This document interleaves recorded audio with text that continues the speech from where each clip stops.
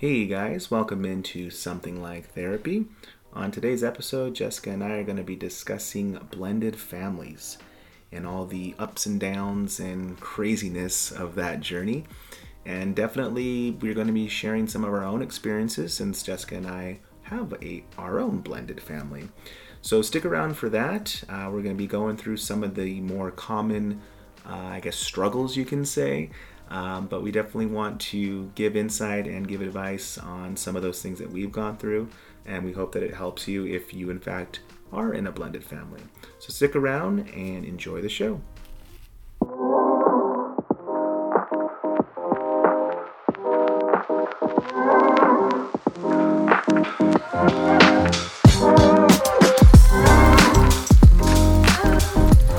Hey guys, welcome in to Something Like Therapy. How's everyone doing? This is a little new for us. We're recording at a different time of the week and a different time of the day too. So you'll get a different side of us. This is Derick and Jess After Dark. Maybe we'll start a new podcast. Our date night. Yeah, this is date night. This is our date episode. night. So if you feel the romance in our voices, you know why. But so welcome in. We hope that you are having a great day. Maybe if you are listening to this in the morning, we hope you have a great day coming up. And if you're listening to it in the evening, I hope it's been amazing. So yes. I think to start things off, guess what, guys? Guess what? We actually did a Would You Rather and posted it and got responses. So I'm going to hand it over to Jess so she can start the conversation there. Thank you guys we got a pretty good number of responses back. So that 1 million exciting. Responses. 1 million. It was a really interesting question because we actually got almost 50-50. It was only by a few votes where, it ended up going the other way. So the question was, would you rather have a rude but quick server or a nice and friendly but slow server? And we're talking server as in waitress, not someone that's serving you with court papers. Right. Not a process server. We're talking in the food industry here. Okay. Well, what was yours? What was mine? And what one we should do, I guess. Mine was rude and quick. Mine was also rude and quick. Yeah. Because we were just having this conversation right before we started recording. And we're talking about how sometimes it could be... of course, you want someone friendly and attentive. And you want to make sure that they're getting your order right. And no one's ever going to say that a nice server is something they don't wish to have. But more than anything, I think I'd rather have somebody that's going to be quick and accurate. And honestly, someone that isn't going to just constantly interrupt our, breakfast, lunch, or dinner, whatever it is that we're having. Because that's what we're talking about. People that are overly friendly or overly just hey, do you guys need this? Do you need that? It begins to get a little annoying when someone's a little too friendly. Some people like that. I personally don't. Well, I don't mind if they're hey, do you need this? Do you need that? That's what you should be talking. But when they start oh, that shirt, I know that band, and it's okay. a little bit of trying to make a connection. Hey, I get it. You're working. You feel special. Yeah, you're working for the tip, and that's great. And I'll if I feel it was a good time here and I got my stuff good and my food good and stuff, that's usually when you tip, when they go above and beyond. But then that can easily turn into okay, I'm done talking to you, can you just go get our drinks now? But, I don't want to be rude. The part that I'm talking about, the overly friendly or overly attentive, is when they come every 2 minutes. Would you like me to top that off? Especially when you're having coffee or a drink. Yeah. And there's been times where, they'll come around, I don't know, maybe within 5 minutes, they've already come around twice. And it's dude, I'm not going to, unless I'm really needing this coffee, I'm not really going to need you to come check on me every minute or so. It just becomes a little too, I don't know, a little too excessive. I love my privacy, and I love to, when I go to have lunch or dinner or, whatever, breakfast with someone, I'm there to spend time with them. I'm not there to spend time with my server. I know it sounds rude, but, But apparently, more than half of the people that voted went the other way. They want a friendly person. I had someone that said, I don't pay someone to be rude to me. I get it. It's understandable. I think maybe they just, I don't know, maybe that's how they really feel, but maybe didn't understand the question, because it's I get it. You want someone that is friendly. You don't, no one wants to have someone act rude to them. But it's also, we should have emphasized friendly, but you're going to get your order mixed up. You're going to get your food, things are going to come late. You're going to have to ask 3 times to get a drink, a refill. No, I think we asked the question correctly, because you can be friendly and still get your food, but it's just going to be a little slower than the person that isn't too busy trying to please you. Because you figure, what makes it slow is that if they're friendly with you and talking about your day and this and that, what are you guys up to and what are you going to do? They're doing that with every table. So it makes things take long. And I don't know. I mean, maybe we're being very first world about it. I want my food fast. I don't know. I want it to. I don't even think it's a matter of I want it fast. I just want it in a timely manner where I'm not, having to ask my server, hey, where's this? Or, where's that? I asked you for that. There was a situation where I asked someone for coffee 3 different times, and it literally was and honestly, this person wasn't even nice. They were honestly completely rude. But I had to keep reminding her, and finally she brought it, and, and that's the thing. People, that get mad, and maybe you've just never worked in a restaurant, but when you get mad for food issues, you're waiting on food or something came out wrong, it's they're the server, they're not the cook. They only can bring out the stuff that's there. Correct. Maybe it's the cooks that are taking long. But when it's what you said, can I get a refill on coffee? Can I get a another utensils, some more napkins, and that takes long. It's that's kind of all waitress or waiter. That is literally something that you're supposed to take care of. So I'm gonna stick with my rude, but just on it. So am I. Yeah. I just I get it. I know a lot of people believe that customer service is dead, and that's something that we've lost through, the last maybe 10 years. We've seen it really die out. When we met through a company where it was customer service based, and it was very, very important, and we were trained on it very well. I still have that customer service voice. Yeah, I can't help it when I get on the phone with someone. Even when I'm calling to complain about my bill, I'm just the nicest. Hey, so sorry to bug you. Even though that's their job, is to hear what my complaint or what I need. But yeah, I don't know. It's just I get that it's still important, and I think we definitely shouldn't lose that. But I also think there's things that are a little bit more important than a beautiful smile. I want my food done right. And I want it brought out, promptly. And, I don't want to hear about your day. I'm sorry. I know that's mean. But I didn't plan my date to go out and find out what my server is doing. So funny, I'm sorry. I'm sorry. That's crazy. But... I sound like a total B, but I'm just being real, I keeps it real. I'll ask you if you ask, I know we're dragging this, but if you ask a server, then okay, they should tell you. But there's some people that literally go out of their way and tell you their whole life story, and you're like, I don't care. Yeah. Can I do the top sirloin and eggs? My dog died today. Okay. All right. Sorry. God, that was way too long. You did 6 minutes. That was way too long. That's a Guinness. I just don't get it. Why do people want to go with it? Okay, let's go. So we'll keep the would you rather. Hopefully, like I said, we haven't done one in a while. So let's keep it going. Yeah. We'll post one right away, and if we'll try to find catchy ones like that. Yeah, respond again, and if you haven't, join in on the fun. So. Yes. Okay, so today we're actually talking about something something that is very, very near and dear to our hearts because we are one.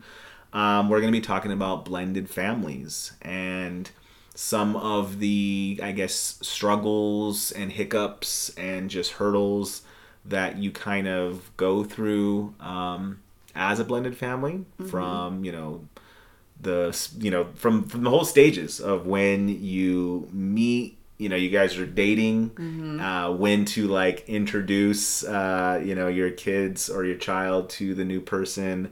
And then the whole moving in, and then the getting engaged, and then the marriage, the wedding, and just all of it. So, it's a very, very, I'd say like, it's not a long process. I mean, it's a very, it's a journey. It's a journey. There you go. It's a journey. And, a lot of it's kind of like walking on eggshells and tiptoeing, because there's just, there's just different things. There's awkwardness. There's, embarrassment, I guess, or there's just like, I don't know, you don't want to mess up and you're over trying, but then maybe I'm not trying enough, and there's different sides to it. Right. You're either the person that has, bringing the children or the child into the relationship, or you're the person that's coming into it where maybe you don't have kids, and now you're a stepdad or a stepmom.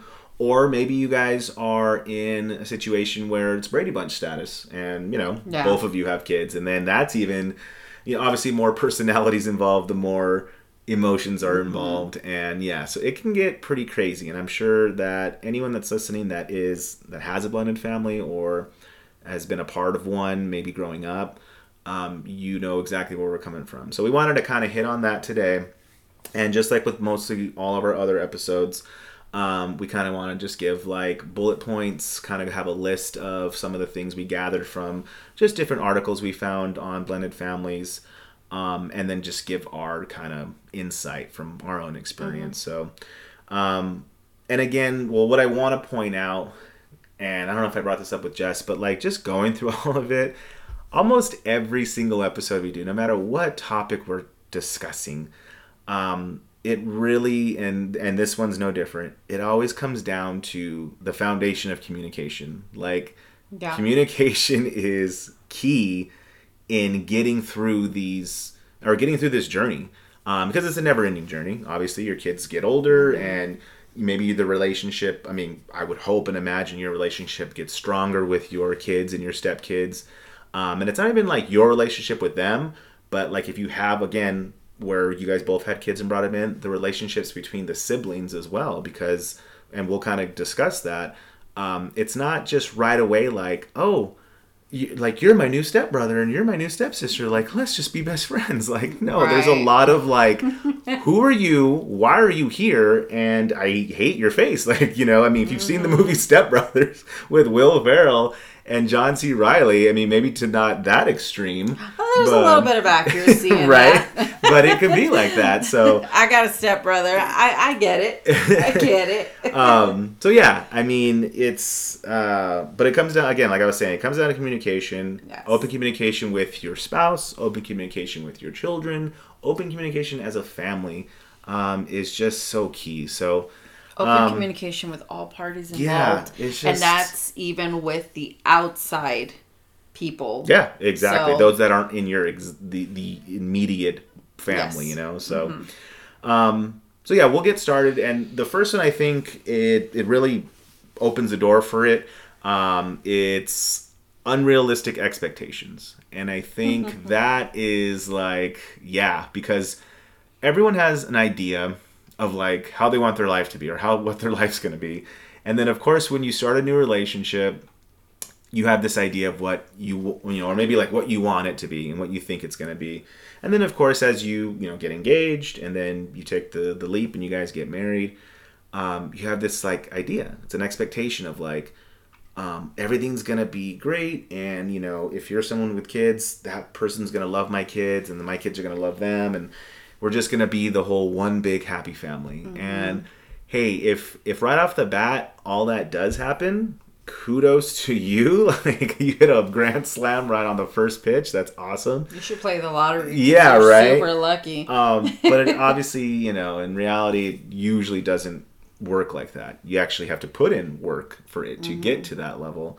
So yeah, and it could seem like an uphill battle, but you just keep pushing, because what else is there more important than to continue to push for and fight for than your spouse and your family? So yeah, the unrealistic expectations is big. It's not going to be great right off the bat, but it's something that you work towards with, again, open communication and some of the other things that we're going to talk about on with the list here. I think one of the unrealistic expectations or one of the unrealistic thoughts that I had when you and I first got together and decided to pursue the relationship with me already having a child, I had a very unrealistic idea of what you were going to look like as a step parent. And I felt like you should already know what you need to do. And you didn't have kids. I mean, you didn't have any kids at the time. You were just a single guy, a bachelor guy, and you didn't have any children. And I already had a 6-year-old child. So for me to think that just by you saying yes to the relationship and taking on this responsibility, I thought you knew what you needed to do. And that was a very unrealistic expectation, and for my part, because I didn't really, honestly, like just what you said in the opening of this episode, like communication. I didn't communicate what it is that I expected or what I desired from our relationship, as like boyfriend and girlfriend, or, hopefully in the future, husband and wife. But more importantly, as a step parent, I didn't communicate that with you. And I just had this very unrealistic idea of what it was going to look like. And boy, was I surprised. Yeah. And, I mean, a lot of people do, because as a single mom, I just thought, well, if he loves me, he's going to automatically love my child, which you did, but your love for my child was very different. And it was more of a learning experience, more than just like, I'm going to take on and I'm going to, become a dad all of a sudden. Like, it was a learning experience for you. And I just automatically expected you to just be a dad from one day to the next, and it didn't, that's not how it was. I mean, I don't want to jump way ahead, but it took a lot of years to get to that point where, okay, I'm seeing some, father, like roles here come, and a little bit of situations where that, started to show a little bit more. But anyways, hopefully I didn't jump ahead, but no, yeah, I mean, to kind of talk on that, yeah, for sure. I mean, like you said, it was very unrealistic, and I remember those early days, and then when I moved in, because you were the responsible one that had like a house, and I was just kind of crashing every day, and you were just like, you're going to crash, you're going to pay rent. It's like, so. Yeah, you need to start paying rent here, buddy. This is not going to work out. But yeah, no, I remember those first years, and really, I think I shared it with you, kind of breaking down to both like my dad and to my cousin, who is older than me, or we're kind of like the same age, but because he was really close to us, and he was always over, and he, right away, because he's just good with kids. He's just a good guy. And, our son right away just responded to him because he responded to him. He knew how to talk to a little kid. He knew how to play with them and do things like that. And I remember telling them both, like, man, I don't know how to do that. Like, it's not even a matter of like, oh, I feel like I'll get it. Like, I was confident that I don't think I'm ever going to be able to do this, because it was kind of weird, because I know I've told you, like, I only have one sibling who is almost practically 10 years older than me. So I never really had even like a brother to kind of grow up with. I mean, I had my cousin, so I understand that. But like, I was always the youngest. I was the youngest, me and my brother. For the longest, I was the youngest in like on my dad's side of the family. I was always like the baby. So like, I was the little kid. Like, I never knew how to be around other little kids. So it was just a hard time. And like, yeah, I just think back to who I was and where I was coming from before I met you too. And like you said, kind of like just living a bachelor life too. But to be fair, and I don't think we've ever really talked about this, is, you talk about how easy it was for your cousin to make this connection with our son. Mm-hmm. Right off the bat, it was just like a very friendly, very playful type of relationship where, that he would mess around with our son and just kind of joke around with him. And I think when you're not expected to play a certain role in someone's life, you don't have that pressure. Yeah. And you immediately felt that pressure because you were fairly young. I mean, you were in your early 20s, and all of a sudden here's this, 5-6-year-old child that is looking up to you as like, are you my dad or what are you? What do we do here? How's this gonna go? Like, how's this gonna flow? So you immediately felt that pressure, and that really begins to complicate what could have just really flowed into an organic relationship as friends. But because, and this is where we made a huge mistake, and I know it's not one of the points that we put on here, but we never had a conversation. We never had a conversation about, okay, is this a good idea? You know what? I'm going to say that in a way I'm grateful that we didn't, because I think if we really would have talked about it, we probably would have overthought the situation, and we probably would have talked ourselves out of our relationship. Like, just being 100% real. Just because where we were at the time, we were really young, and just, we were both in crazy spaces. But anyways, I digress. We didn't have a conversation, and there was really no time for us to slowly introduce you to our son. There was just like, bam, here's my boyfriend. Yeah, by the way, this is moving really quickly. Yeah, he's now living with us. He's probably going to live with us within the first maybe 3 months. Now, none of this was healthy. I want to say that none of this was healthy, but I mean, this is just how it happened. This is just the truth. But I don't regret how we went about our relationship. That's how it was supposed to be. That's how you have to look exactly. at it. But I do feel that there could have been some things done a little bit more gently and a little bit more carefully to make the transition a lot smoother, but we didn't, So I just want to say that there was a lot of things working against you and my son, Exactly. So I don't think we've never really talked about that, but I think your cousin had a much easier conversation with him and an interaction with him because there was no pressure. You got to go home. Exactly. And just like, when, really quick, like, it's like when you tell your, friends are going to come over and you're just like, I just want to apologize in advance. Like, my kids can get crazy and they can be this and they can do that. And then they come over and like, your kids are just angels. And you're like, their friends kind of look at you like, I don't know what you're talking about. I think your kids are great. And it's like, but then as soon as they leave, they turn back into it. You have no idea who they are when you leave. Exactly. Behind closed doors, they are the devil themselves. Yeah, when you don't have that responsibility of like the day in and day out of being, that person, then I can understand that. Yeah, so exactly. But well,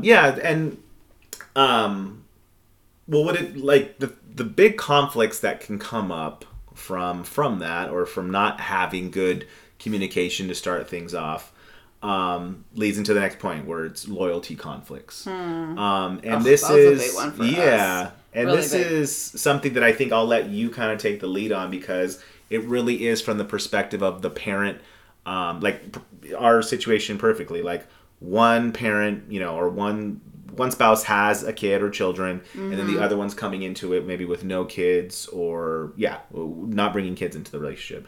And it leads into that, okay, now I have a new spouse, but then I also have my child. And how does that, because obviously, a mother's always going to it's their kid. That's how it really should be. However, and we've learned this along the way. Again, how we talk about, we went to marriage class and we learned a lot about like our relationship, our value, to each other, our the importance of one another, learning that your spouse comes before a lot of things, so it's hard to kind of like balance that, or to kind of figure like, oh, number one, number two, number three, right? Especially when it's blended. It's hard enough even when you have like, you guys just both own biological kids, but then when you add in the dynamic of like, well, that's not my dad, and like it was me and you before, now he's here, and then from the perspective of the person coming into it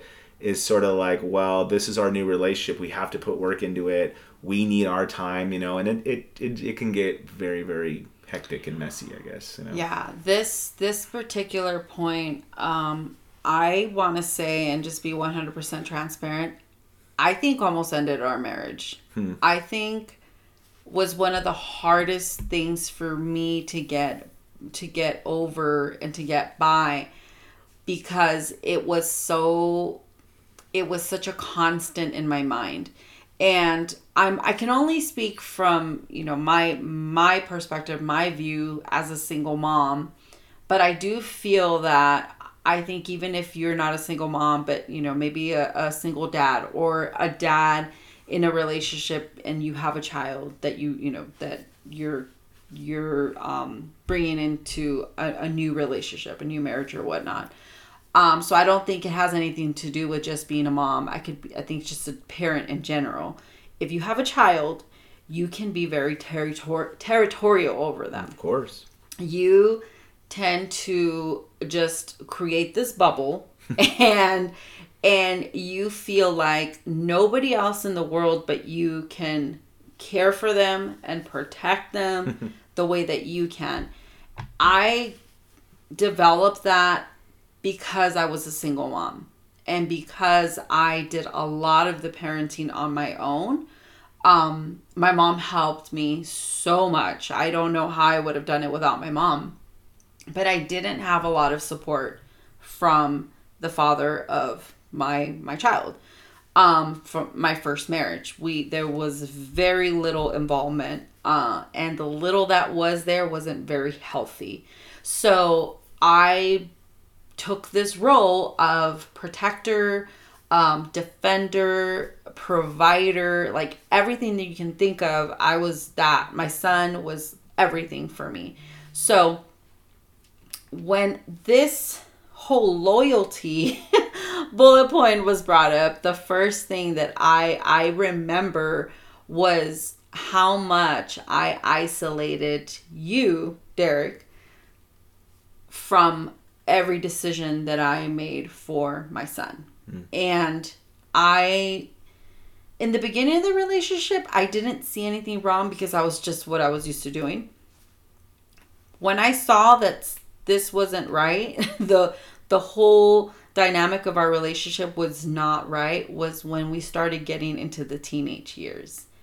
And now I needed you as my husband and as the stepfather to take authority and to like, hey, you got to do something, because I don't know what the hell we're going to do with this kid. He's freaking driving us off the wall.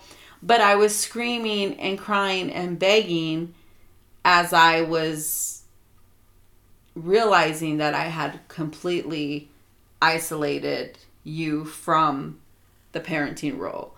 And at that point, a lot of things started coming up, because I realized that there was a lot of resentment, not just from you, but from my son, from our son, from, my first son, and myself, because I was just upset. And again, the unrealistic expectations of like, well, you should have just known what to do. Well, you couldn't, because I wasn't even allowing you to do any of these things. So, that whole loyalty thing, I didn't understand that it wasn't about being loyal to my, to my firstborn, or to you, or to me.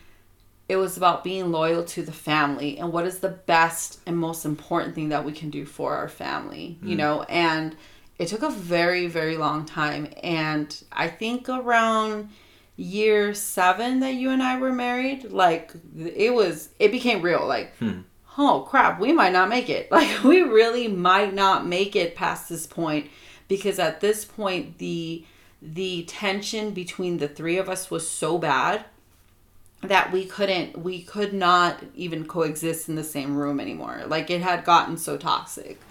Yeah, and that literally, like you said, it just kind of built up to that. Oh, and yeah. the build up, or what caused that build up, was again just not, not communicating expectations of one another. And then, like you said, you always wanting to hang on to that kind of control because, like you said, you were a single mom. That's what you knew. That's how you knew how to parent. And that was kind of the whole, or not unrealistic, but like expectations of going into it, like talking with your spouse, like, okay, this is how I parent my child. This is how I discipline them. This is the rules I set. This is kind of like our how I do it. And we need to discuss how you fit into that, how you're going to come on board, how we're going to like approach him.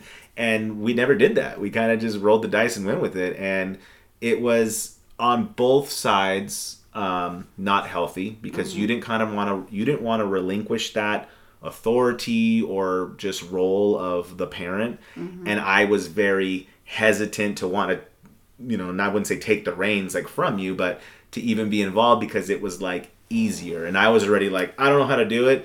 You seem like you're doing a great job, so I'll just let you have it. But obviously it didn't work, because, like when we needed to be a team, it wasn't like, and then it was not fair for you, it wasn't fair for me, and it definitely wasn't fair for our son to just like, okay, from 6 to 13, it's been your mom, but now that you're like a teenager and becoming a man, like, I'm going to be the authoritative figure now because I'm a man in the house. And it's sort of like, dude, who are you? Like, you've never done anything for me, or not for me, but like, you've never been the one that I had to go to. Because like growing up, it was always like, well, I'm going to go ask mom. Can I go somewhere? Can I do something? Can I get something? Like, and I was just kind of there, like, oh, I was just gonna say, I was gonna bring up the next thing was not the next point, but one of the next things under this bullet point is I became the middle person. That either you would tell me like, hey, Isaiah's like, I'm sorry, said his name. Well, if people know. Yeah. He's doing this, and, it wasn't necessarily like you trying to rat or complain about him, but it was you expressing how you felt about something that he did. And then vice versa, he would turn around like, well, Derick's doing this. And I became this middle person. Yeah. And the pressure became so heavy for me, because then I felt it's like, well, then who do I side with here? And then we had the church like, well, your husband, comes before everything. And it's like, okay, but what if like I'm seeing both points here, and I'm seeing that they both have a reason to be upset. So what the hell do I do with that? And yeah, I became so overwhelming and we had so many conversations about this. I mean, I remember just crying so many times and like, I really need your help. But again, like, I just look back on it now and I'm like, I was asking for help, but yet expecting or hoping that you did it, that you didn't really help. And it was so unfair. Sorry to cut you off, but I mean, like, literally what this section's called, like loyalty conflicts, is also loyalty where we were kind of like, not testing you, but like putting you in that situation, because you had your son who obviously is fighting for, your love and your attention because you're his mom. But then you have me throughout the whole relationship fighting for your love and your attention because I'm your husband.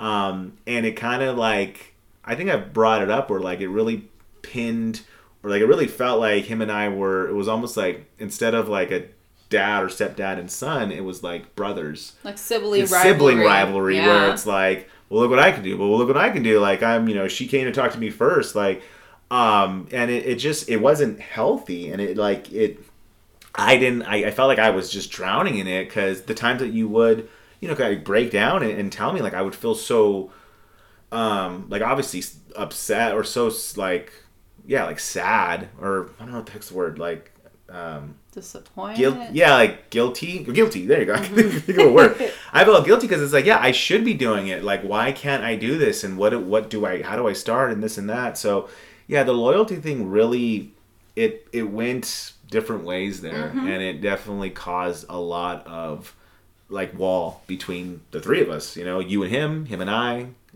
you and I. So definitely, it's. And once the other two kids came in, forget it. Yeah, I don't even know where they're going to come in on this list. How that? Well, it goes into it with siblings. As the loyalty, because at this point they were already. Yeah. I mean, let's just be honest. Our middle child was within the first year you and I got together. Yeah, like, exactly. It didn't even give a chance. I'm here. Yeah, and right. That again, like we said, the transition of that, all of that happened so quickly, but. Anyhow, yeah, we can go into the next point. Well, the next point kind of meshes. The next three, I should say, kind of all mesh in. So I'll just list them, and then we'll just have a conversation on them. The next one would be relationships with the ex. So you kind of was already hitting on that a little bit earlier. The one after that's neglecting co-parenting responsibilities. So that would involve co-parenting. So if you are fortunate enough to have an ex, or the ex, or the dad, or the mom, to be still involved, and then involved in your child's life, then great. But it also requires more from you and from your new spouse. And then the next point after that is lack of boundaries. So I just really want to, for the first two, relationships with the ex, and then in co-parenting. So our unique story with that. Very unique. So as Jess mentioned, our son's father was around, in the sense of, like, we knew where he was at, and our son knew where he was at for the most part. And they would talk, I would say inconsistently, see each other. Which, it's sort of like, it makes it hard, because it's like, on one side of the spectrum, let's say you have a parent that's, very, very much involved, and they, like, have joint custody, and they see them every weekend, and on summers they go there for 1 month or a month and a half or whatever, and it's very consistent, and they talk to them throughout the week. Yeah, then it's just like happy-go-lucky, and it's like, oh, everything's great. Like, this is an easy, like, thing, the easy transition. And then the other side of the spectrum is they're just gone. Like, we never heard from them again. They just, well, I'm out. I'm not a parent. And it's sad to say, both of those are better than kind of what we had, where it's like, he's still there. So obviously it's in the child's life, and he gets reminded here and there. But then, like, when they need them, or they really want to be with them, they kind of let them down, or they don't show up, or they're just not consistent. And it causes more problems and pain. So, yeah, that's kind of what we went through. And it was a bad situation in regards to the relationship between our son and his dad. Now, what I want to say, what the unique thing about it, which it's going to sound bad because I described him like that, but, it's going to sound bad on our part. But the unique thing about it was that when he was around, the three of us all got along. Like, you and him obviously got along because you guys were married before, and you've known each other since you were, like, so young. Like, and you even said it. You're probably better friends than anything. Oh, we should have been friends. You guys were always good friends. And with me, like, I don't know, and we even say it to this day. I have no idea why I never had a dislike for him. I never felt threatened by him. I, like, almost to where it's like, maybe I, like, blocked it out, like, that you guys were married and had a kid. Because to me, it was like, he was just a friend that you had, and, like... Exactly. Right. We were just really good friends.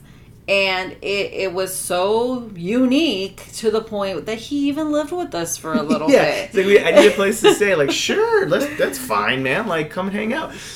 And that's the thing. So, like, him and I, That's where the lack of boundaries come. Yeah, we'll talk about lack of boundaries. Him and I, like I said, we hit it off well. Like, he's big into sports. I was big into sports. We talked about, things like that. and we'd go play basketball, and like it was just kind of like all of a sudden like, oh yeah, that's my friend, and people would like bring it up, and we would forget. They would like, trip why out. why are you tripping? Like, why are you being weird? But it's like now that we look back on it, it's like, oh yeah, that was kind of weird. No wonder they would bring that up. Like, he went to our wedding. Yeah, he was at like, our kids' parties. Like, yeah. I mean, him and I had more of like even like a sibling kind of relationship. It was kind of weird. I know That's very awkward. It sounds weird. I know, but you know, it just when him and I were done, like we were just done. You know, so and when you and I met, I mean, we were most definitely done, and I think we just kept such a good friendship. I mean, it was always weird because we had a good friendship, but when it came to the parenting part, that's the only thing. I Obviously, it wasn't him. I hated the way that he just didn't take responsibility. Until this day, there's a lot of things that I have still resentment over, and I know that I'm, you know, still kind of working on healing those areas, but. When it came to the parenting part, we'll keep it at that because that's what we're talking about today. But I just it was hard. It was hard. It was hard to really have, like you said, a good flow because it was very inconsistent. So at the end of the day, I think maybe I'm just kind of throwing this out there. Maybe that's why you felt a little bit more pressure because you kind of felt that you had to make up, not only as the stepfather, but I think also as the actual father. Mm-hmm. I think you really did. And I mean, at the end, you know, just to fast forward a little bit to where we're at now, I mean, I see the relationship my son, our son, that you and him have.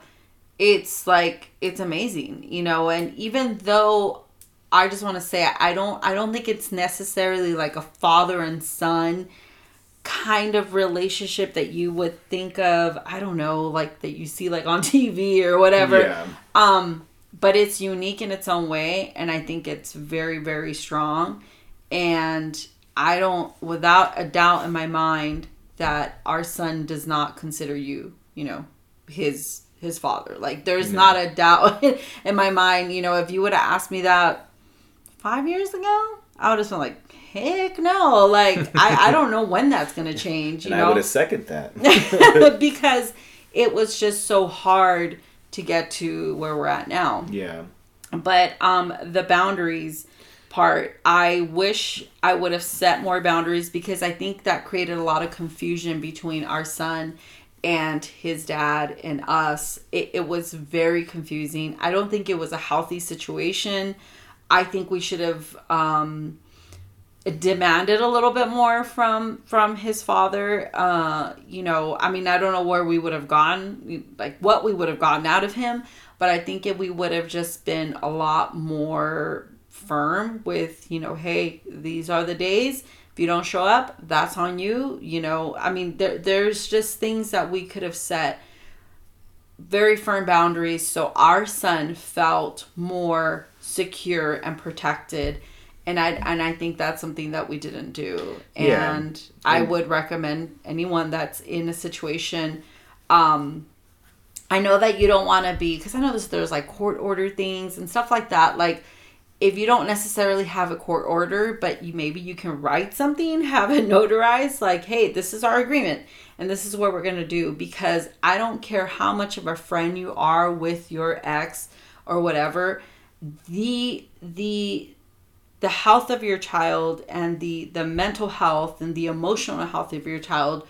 trumps all of that, you know. So and just really quick, going back to the co-parenting thing too, I think you and I have talked about that before, where like if you have a spouse that's involved, really, like, you know, becoming like, what do we call it, like a three-headed monster when it comes to attacking the parenting responsibilities, because and that kind of goes with setting boundaries to where and keeping the communication, or allowing your new spouse to be involved in those decisions, obviously too, of what, because, you know, you have the two biological parents, but now you have a third person that has a pretty equal say in like how they're going to raise that child, because that child's theirs now too. And so, I just want to say there could even be a fourth person involved. There was a point in our exactly. son's life where, and we're still actually, good friends with this person.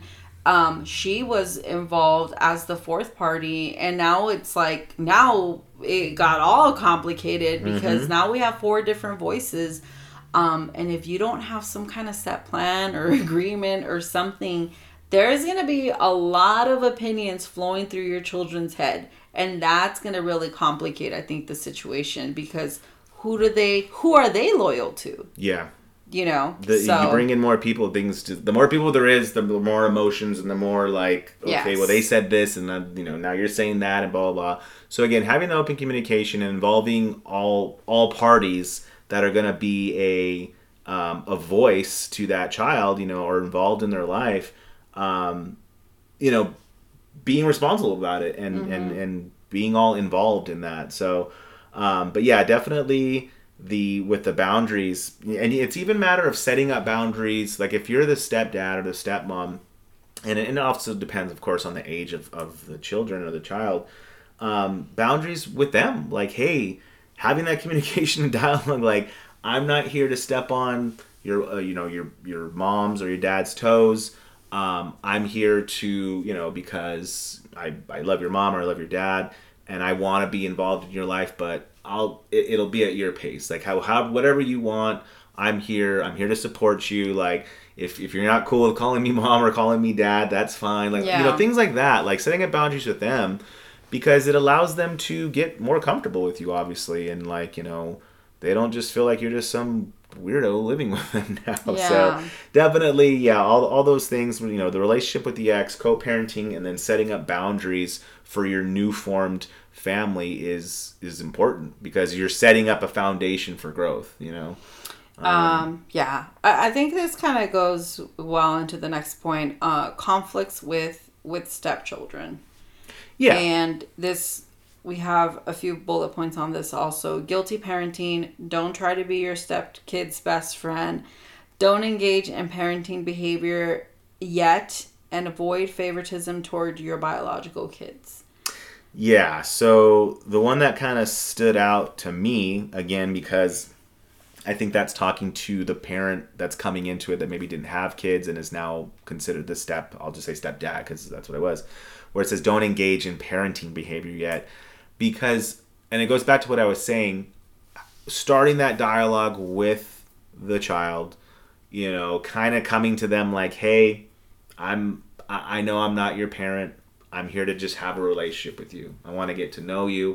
Mm-hmm. I want to talk, what questions do you have for me? I have questions about you. What do you like? What do you know? Things like that.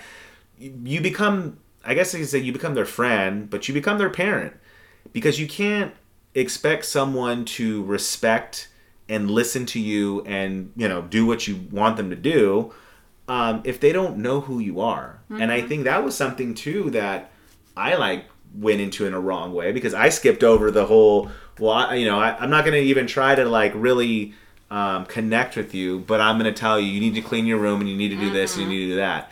You can't discipline someone. They're not going to respond, or they're going to respond in a very negative, maybe even, temper-filled way. You need to build a rapport with someone, and you that's can't anything, just come in and be an authoritative role. Exactly. That's even in the workplace. Like if you're a new manager, the first day you're not going to come in, cracking heads. Like, no, you need to get to know who you're working with. But yeah, that was the one thing that stood out to me, which honestly I think led into a lot of the other ones we said, where don't try to be their best friend, and then guilty parenting, because it's I know, and that's for both of us too, where we just we felt so guilty about the situation that our son was in, and the transition that he had to do, and like we mentioned, we had kids at a very early stage of our marriage, and he had to then deal with that. So then we had spouts of just parenting in the bad way of letting him do things and get away with things and blah blah blah, because we didn't, we were trying to make up for stuff, and that's just the wrong way to go, because it's just not going to set a good precedent with him, and or with your child. Just to be fair, I think that can happen in any parent situation. I Of think course. even if it's not necessarily a stepchild, it can happen with your biological children of, the guilty parenting, because we all feel, I don't know if it's just the parent curse or whatever, but like we've never done enough, haven't done enough, we'll never do enough. So we get stuck on this role of just like guilty parenting, and we let them get away with things or whatever.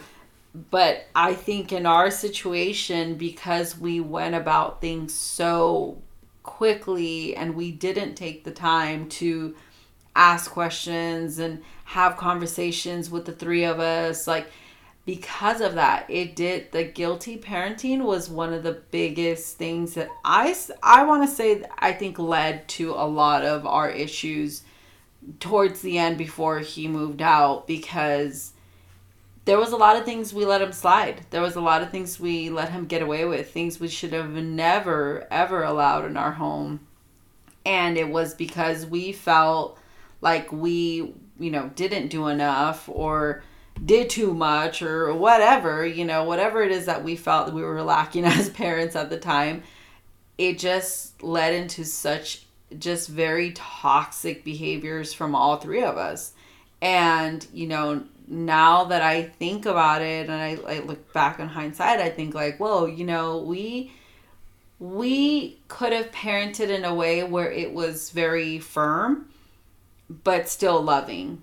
And we didn't, because we were both trying to make up for so much that we felt like we lacked in. So that guilty parenting, man, if you don't like nip that in the bud before it gets out of control, it can really cause some real damage in your family, because we just feel so responsible for so many things that sometimes it's things that we just don't know, and you don't know until you do. It's a learning process, just like you were talking about. It's just a journey. Everything that we're going through, everything that we're learning about our children, about our marriage, about our relationship. I mean, it's some things are just new, and you're not going to know what to do until you've done the wrong thing, so Yeah, definitely. I mean, it's a journey for, like you said, if you're a step parent or if it's just with your regular kids, learning all these, the ins and out. No one's given a book. I mean, well, there is so many books on how to raise kids and parenting, but it's different for every, every situation and every family. But yeah, being when it's, you're blended and you start dealing with like the step version of everything, it can become very hard for both parents. So, definitely I can relate to all of those. And the last one on there was like avoid favoritism towards your biological kids. I think that one is, designed more towards maybe again, I call it the Brady Bunch status, where, you have kids, but then now you have stepchildren, and then your wife has kids, but now she has your kids, where it can just be like, and it's not even, maybe you're not even doing it consciously, where it's like, you're favoring your kids, but obviously you're more comfortable with your own kids. You could be more natural and more yourself with your children, especially obviously in the early stages. And then with like your spouse's kids, you're still like trying to figure out, even though you know how to maybe be a dad, you're still like tap dancing for them. Like, okay, well, what do I do here? And what do I do this? And it can just, and your stepchildren will pick up on that. Like, well, why does it always feel so tense and awkward when it's you and us? But then when I see you with your kids, it's natural. And it's like, how do you explain that to them? Especially if they're younger. Now, if you have like teenagers, God bless you, because that's it's going to be hard as it is.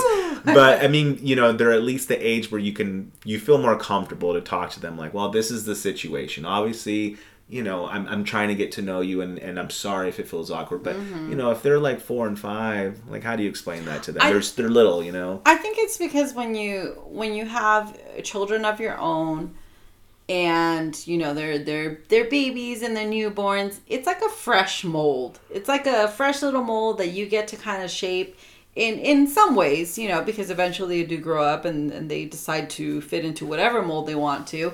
But you kind of have a little bit of say into how you want to kind of shape your children a little bit. When you have a stepchild, no matter what age, they've already kind of began their molding process, you know, and there's already been influences and there's already been voices way before you. So it gets a little complicated, and you are, I think, as a step parent, I've never had that role of a step parent, but I've seen it, you know, in you, and I can tell the hesitation that you had into trying to even just show him things that you liked, you know, because you felt like, I mean, I'm not saying this is how you felt, but I'm assuming that maybe you felt like, well, maybe somebody else already showed him something. Maybe, you know, I'm a little too late for this, you know, even though he was only about 6 years old, he was still really young. But I think for you, never having any children, seeing a 6-year-old, you're like, oh my God, well, he's already grown up. You know, you didn't start at a little infant. You started at a, you know, now elementary kid. So I think it can be a little intimidating, but it's just, have your own children, it's very different. But the last thing I want to say, with the avoiding favoritism towards your biological kids, we didn't necessarily have that situation. Our situation was a little different because when both of our kids were our biological kids, between you and I, between Derick and I, when we had our boys at 2 and 3, they were both diagnosed with autism. So what happened was that it's not necessarily that we were trying to favor them. It's that the attention that they needed now was a lot more demanding than our older son needed at the time. And it wasn't necessarily favoritism. It was just that the circumstances changed. And it wasn't us now parenting 3 typical developed children. Now we have a typical developed kid and 2 special needs children. Yeah. And that took a lot of our attention from our oldest, unfortunately. And I think we got so overly consumed with both of their diagnoses because they were literally back to back. They both got diagnosed very quickly, very closely. I'm sorry. Well, because they're born in the same year. Yeah, they were born in the same year. Yes, we had one in January and one in December of the same year. Don't ask how that happened. But it just, a lot of things changed very quickly, and it might have seemed from the outside that we were favoring our 2 youngest, but it wasn't that. It was just that we were now put into a whole new situation that we had no clue how we were going to handle. But that'll be another episode. Yeah, because definitely. We're not going to go there. But I wanted to just say that it wasn't favoritism in this situation, but it was taking our attention from our oldest. Yeah, and I think he most definitely felt that. Yeah. I truly believe that. Which that'll lead, I mean, it leads into the last point we have. Before we get there, the one that we're going to hit next is disagreements about new family rules. And that we can kind of hit on really quick because we felt like we've talked about it, where that just talks about, discussing parenting skills with your spouse, maybe even before they are your spouse. Like maybe before you move in, if you move in before you get married, which that everyone should do that because that just makes sense. But you just have an open conversation about it. Like we talked about, like, this is how I parent, this is how I discipline, this is how I do things. I wish I would have done what I would have done differently if I could go back and do it differently. I think I would have had a conversation between the 3 of us and talked about how parenting looked before Derick came to the picture and how is parenting going to look like now that Derick is in the picture. We really robbed ourselves of that opportunity because it was just that expectation or those, just false, or I'm sorry, those, false hopes of like that it would just happen. Yes, like it was just gonna happen. It was just it's gonna figure itself out one way or another. But that is something that I wish we would have done. And I wish I would have taken the initiative, because honestly, it really was up to me to like, hey, this is how I parent him now. But now that you're here, it's important for us to parent together. Yeah. You know, and then at the proper time, obviously. And like you mentioned, having him involved in that conversation, where it's like, okay, which leads to the next thing where it says, don't leave rules open for interpretation, where it's like, okay, we just expect him, just like how you mentioned, you expected me to kind of know all these things. We both kind of expected our son to just be cool with everything and understand the dynamic of the new family, and like, okay, I know that mom's been the authority here, but I now have to understand that, stepdad or Derick is too, and and it's like, how would he know that as a 6-year-old child when how would he know that if you and I didn't know that? Exactly. If you guys wonder why Derick and I talk so freaking much, this is why. Because we've had years and years of like, years and years of talking until we finally communicated.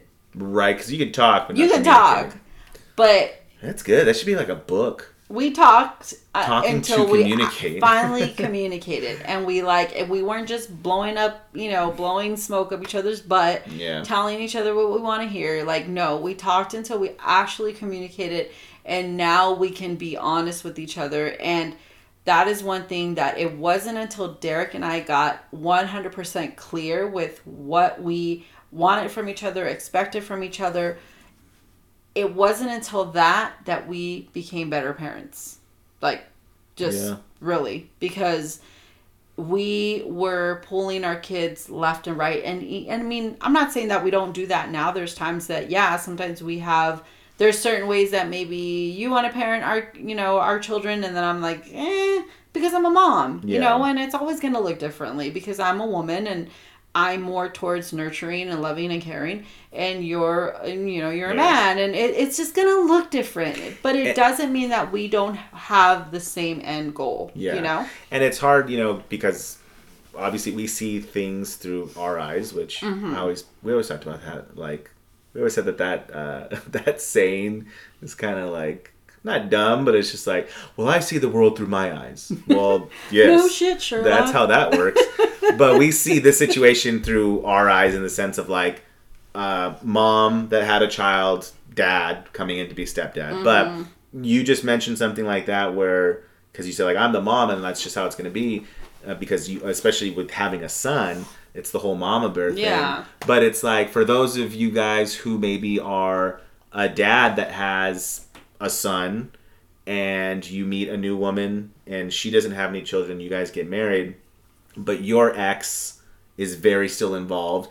Now there's a whole other relationship between two women who you have a mom, an ex-mom or an ex-wife that's like that, bro. No, that's like, hey, this new woman's now going to try and be my son's mom. Like, hell no. So that's rough. I never felt that towards my ex-husband's girlfriend at the time.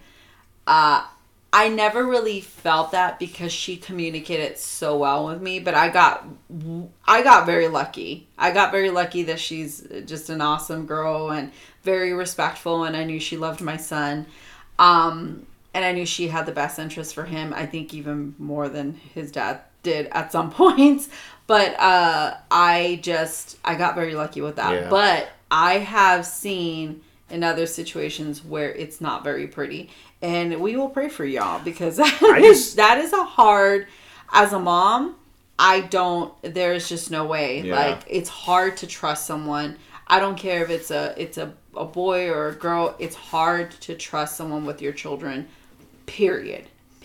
So I just remember one time, I forgot even what it was, but we were eating and I think our son said something like, oh, well, I like the way that she makes it better. And I just remember like, I'm gonna go ahead and I'm gonna take my plate into the room.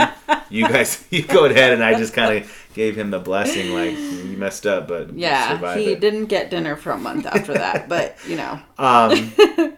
so definitely the whole setting up that dialogue to where and having both parents and children or child involved in that, and kind of goes with the setting boundaries in the beginning. It's important again. Communication. Yes. Communication. Talk. Yeah.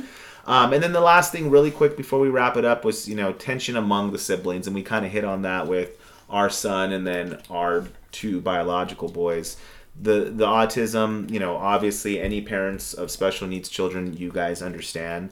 Or even those that maybe have special needs children in their families, nephews, nieces, or just close friends that have children like that. You understand what it can be like. So It was a lot, and there were ups and downs with it, and we, looking back on it, realized how much. And it wasn't that we purposely, or I wouldn't even say consciously, decided, oh well, we're just gonna spend more time and put more focus on our two boys, our two special needs boys, than on our our firstborn. It just, that's kind of how things just go. But we realized it, and we have talked to our son about it, and I always say, everything obviously happens for a reason. How our journey went was how it was supposed to go. Mm-hmm. And I'm saying now, fast forwarding, the relationship between our oldest and the two boys is there's just sometimes it's just great. Sometimes I just sit back and I look at the three of them and I realize man, it feels like they are three brothers from the same all family. Yeah, so it's crazy. And honestly, I think if you were to ask our son, our oldest, if he felt in any way neglected or he wasn't, really part of us or anything like that, I would say that he would say no. I don't think he ever really felt like that. But we know that there was some things that fell through the cracks because of the focus and the attention that we had on our two special needs children. So I think he would probably say, no, you guys were great. You guys did the best that you could.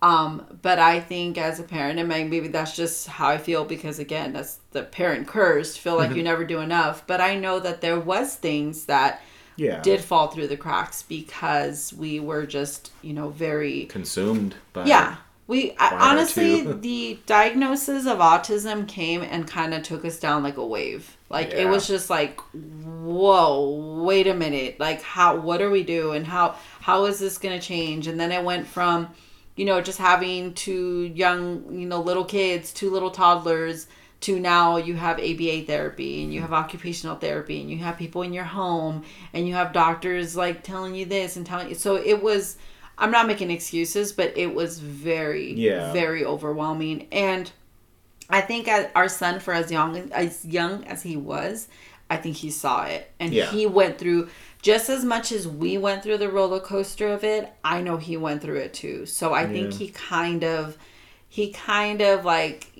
sympathizes or empathizes with us and through that situation. But at the end of the day, it wasn't his responsibility to feel that and to carry that. It was us.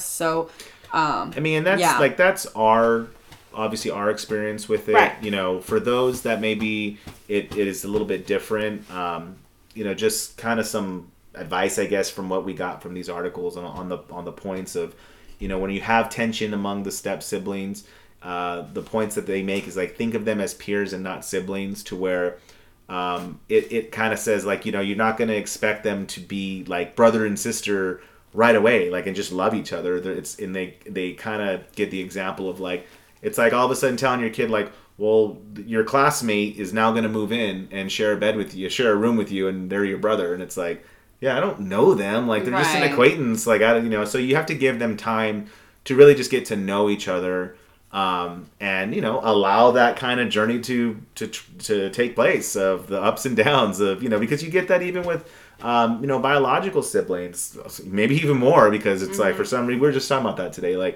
How can brother and sister, or two brothers, you can love someone so much, but then you just hate the essence of them. I can't be in the room with them, and that's just sibling. It's just about being a brother or being a sister. But the other point too, it says, is to keep up important routines and traditions with your kids. So this again, more towards the Brady Bunch situation, where both parents or both spouses have their own kids, not right away trying to well, everyone has to be involved. It's well, no, Dad, we always win on Fridays, and maybe sometimes you just take your kids, and it's like, but then sometimes you just take your new kids, and then other times it's all together. Like you kind of just have to like not force things, and it's Feel that looks the room a little exactly bit, it looks different for everyone. Like Yeah. I don't know, there's not a set way to do it, but you just kind of like you said, read the room, kind of figure out the best way, but you want to still make your kids feel important, but then also your new kids feel just as important. So and we just want to say that everything that we've shared, thank you guys if you're still listening and you've hanged in there. Everything that we share is from our own personal experience, and there's so many different kinds of blended families and so many just I don't know, like different ways that people parent, and everything's going to look different in every situation.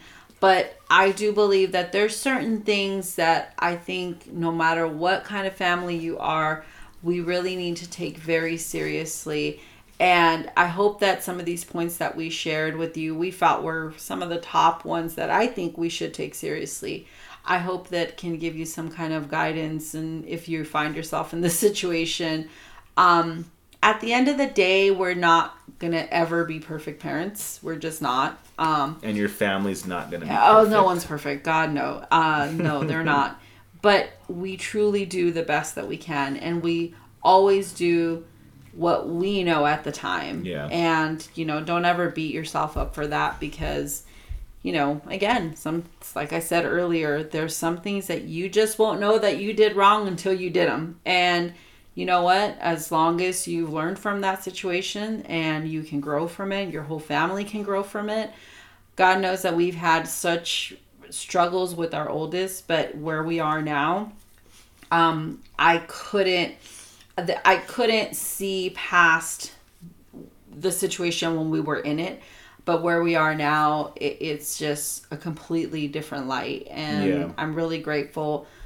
Regardless of the things that we didn't do or did do, I think we most definitely have grown, and I am excited to continue to grow, because this is a journey. We're not done. There's a whole lot of news that are going to come, and we're just going to have to figure them out as they come, like we said earlier, like if you had asked us 5 years ago, where do you think we would be? Like, I wouldn't say the relationship I have with my son would be where I'm at. And, like our family dynamic. Now I gotta fight. Now I gotta fight to get some time, just him and I. Because you guys are always like, well, we're going to go do this. Like, well, what the heck? What about me? Like, why can't I go? And no, apparently I'm just not invited. So because we go golf and no one takes their mom or their wife to go golf. Okay. Anyways, but yeah, so it does definitely get better, but it's like anything else. It just takes work, and it takes kind of just letting it go, letting yourself go through the journey of the ups and downs. Lots of patience, and just, I don't know. Who are we to give advice on how to like take the ups and downs of life? That's just a matter of just going through them. But either way, we've come to an end, and again, like Jess said, if you're still with us, if you hear thank you. Last 5 minutes of our dog. She just decided to come in and lick everything in the room. So including all those the mic, weird sounds, I promise we're not us. But again, we want to thank you guys for sticking with us on this episode. We will be getting another one out to you guys very, very soon. Be on the lookout for the Would You Rather on our social medias, on whatever ones you follow from us. And give us some feedback on this. If you have any experience yourself with having a blended family, being a part of a blended family, maybe now or when you grew up, we'd love to hear you guys' feedback. So until next time, we hope you guys have a beautiful day. Bye.